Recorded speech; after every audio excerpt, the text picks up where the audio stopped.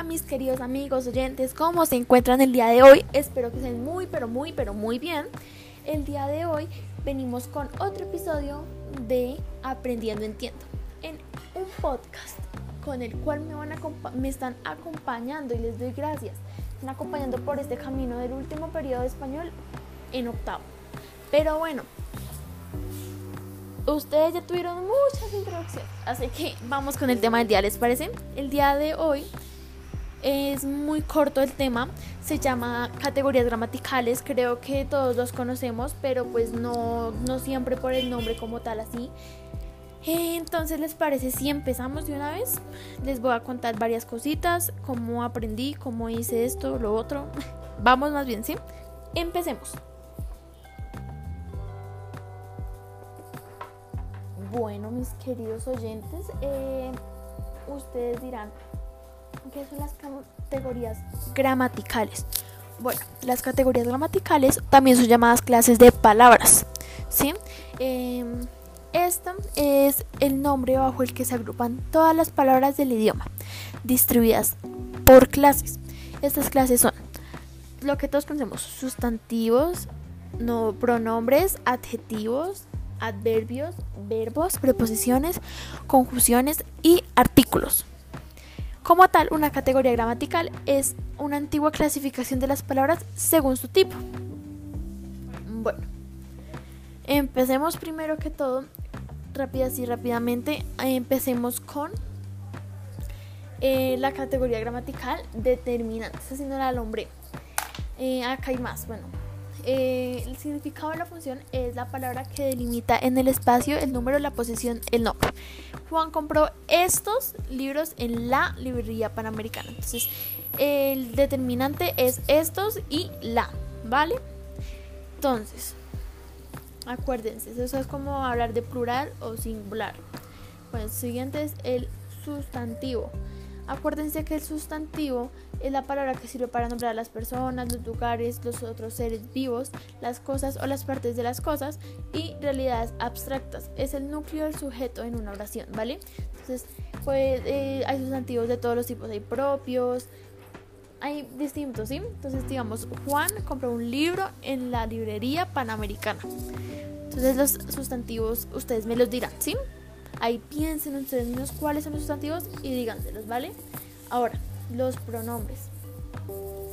Los pronombres son las palabras que sustituyen al nombre. Pueden significar cosas diferentes según el contexto. Puede ser el núcleo del sujeto cuando lo sustituye. Él, o sea, en vez de hablar ya de Juanito o Pepito, estamos hablando de él, que compró un libro para nosotros en la Panamericana. Él compró un libro para nosotros en la Panamericana. ¿Va? Entonces, ¿cuál otro? Sigamos. Ahora tenemos a los adjetivos. Esta es la palabra que explica cómo es el nombre. O sea, cómo es la persona, ¿sí? O el objeto, ¿sí? Son características. Nos indica una cualidad, forma, color o tamaño en relación a las personas. También nos indica sus estados anímicos, rasgos de la personalidad o físicos. Bueno, dicen físicos, pues no como tal, ojos azules, estos no, son como más características.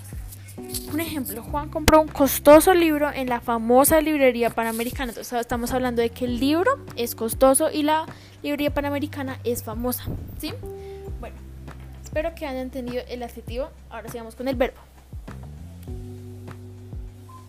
El verbo es la única palabra que expresa acciones, eventos, estados y a la vez indica tiempo. Siempre es el núcleo del predicado en una oración. Bueno, Juan compró un libro demasiado costoso en la librería panamericana.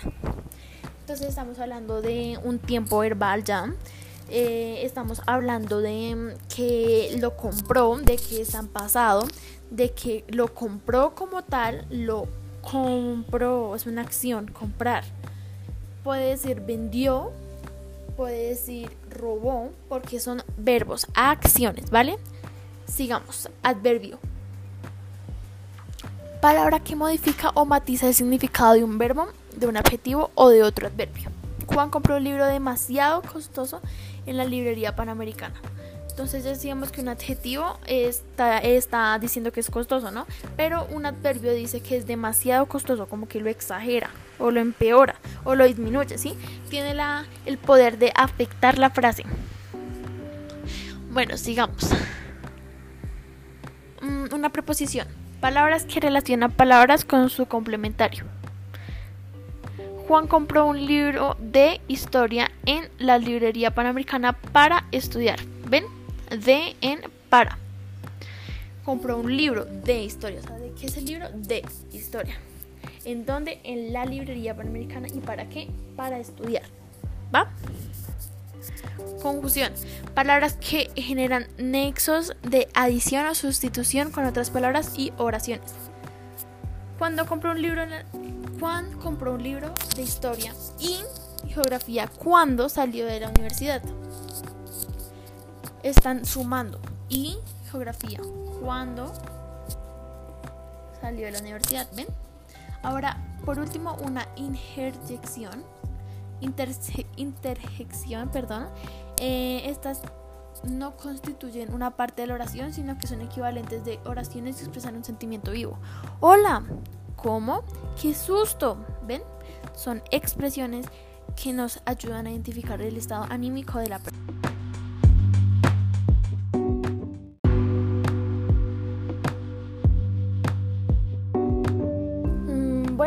Ustedes dirán, pero ¿cómo fue que se aprendió todo eso? Bueno, además de hacerme un poquito con las lecturas, eso también lo vi mucho en clase. Además de verlo en clase, pues también eso lo había visto ya años pasados y son cosas que de pronto ahorita estamos ampliando, ¿sí? Entonces para esto no hice ninguna actividad, la verdad, porque ya lo tenía claro.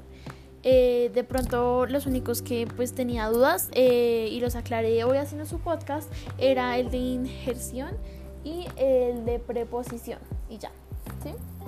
Entonces espero que estén muy bien. Hoy sí me despido así rapidito. Espero que nos veamos, que nos escuchemos en otro capítulo de este podcast. Los quiero mucho, mis oyentes, y nos vemos en otra oportunidad. Besos.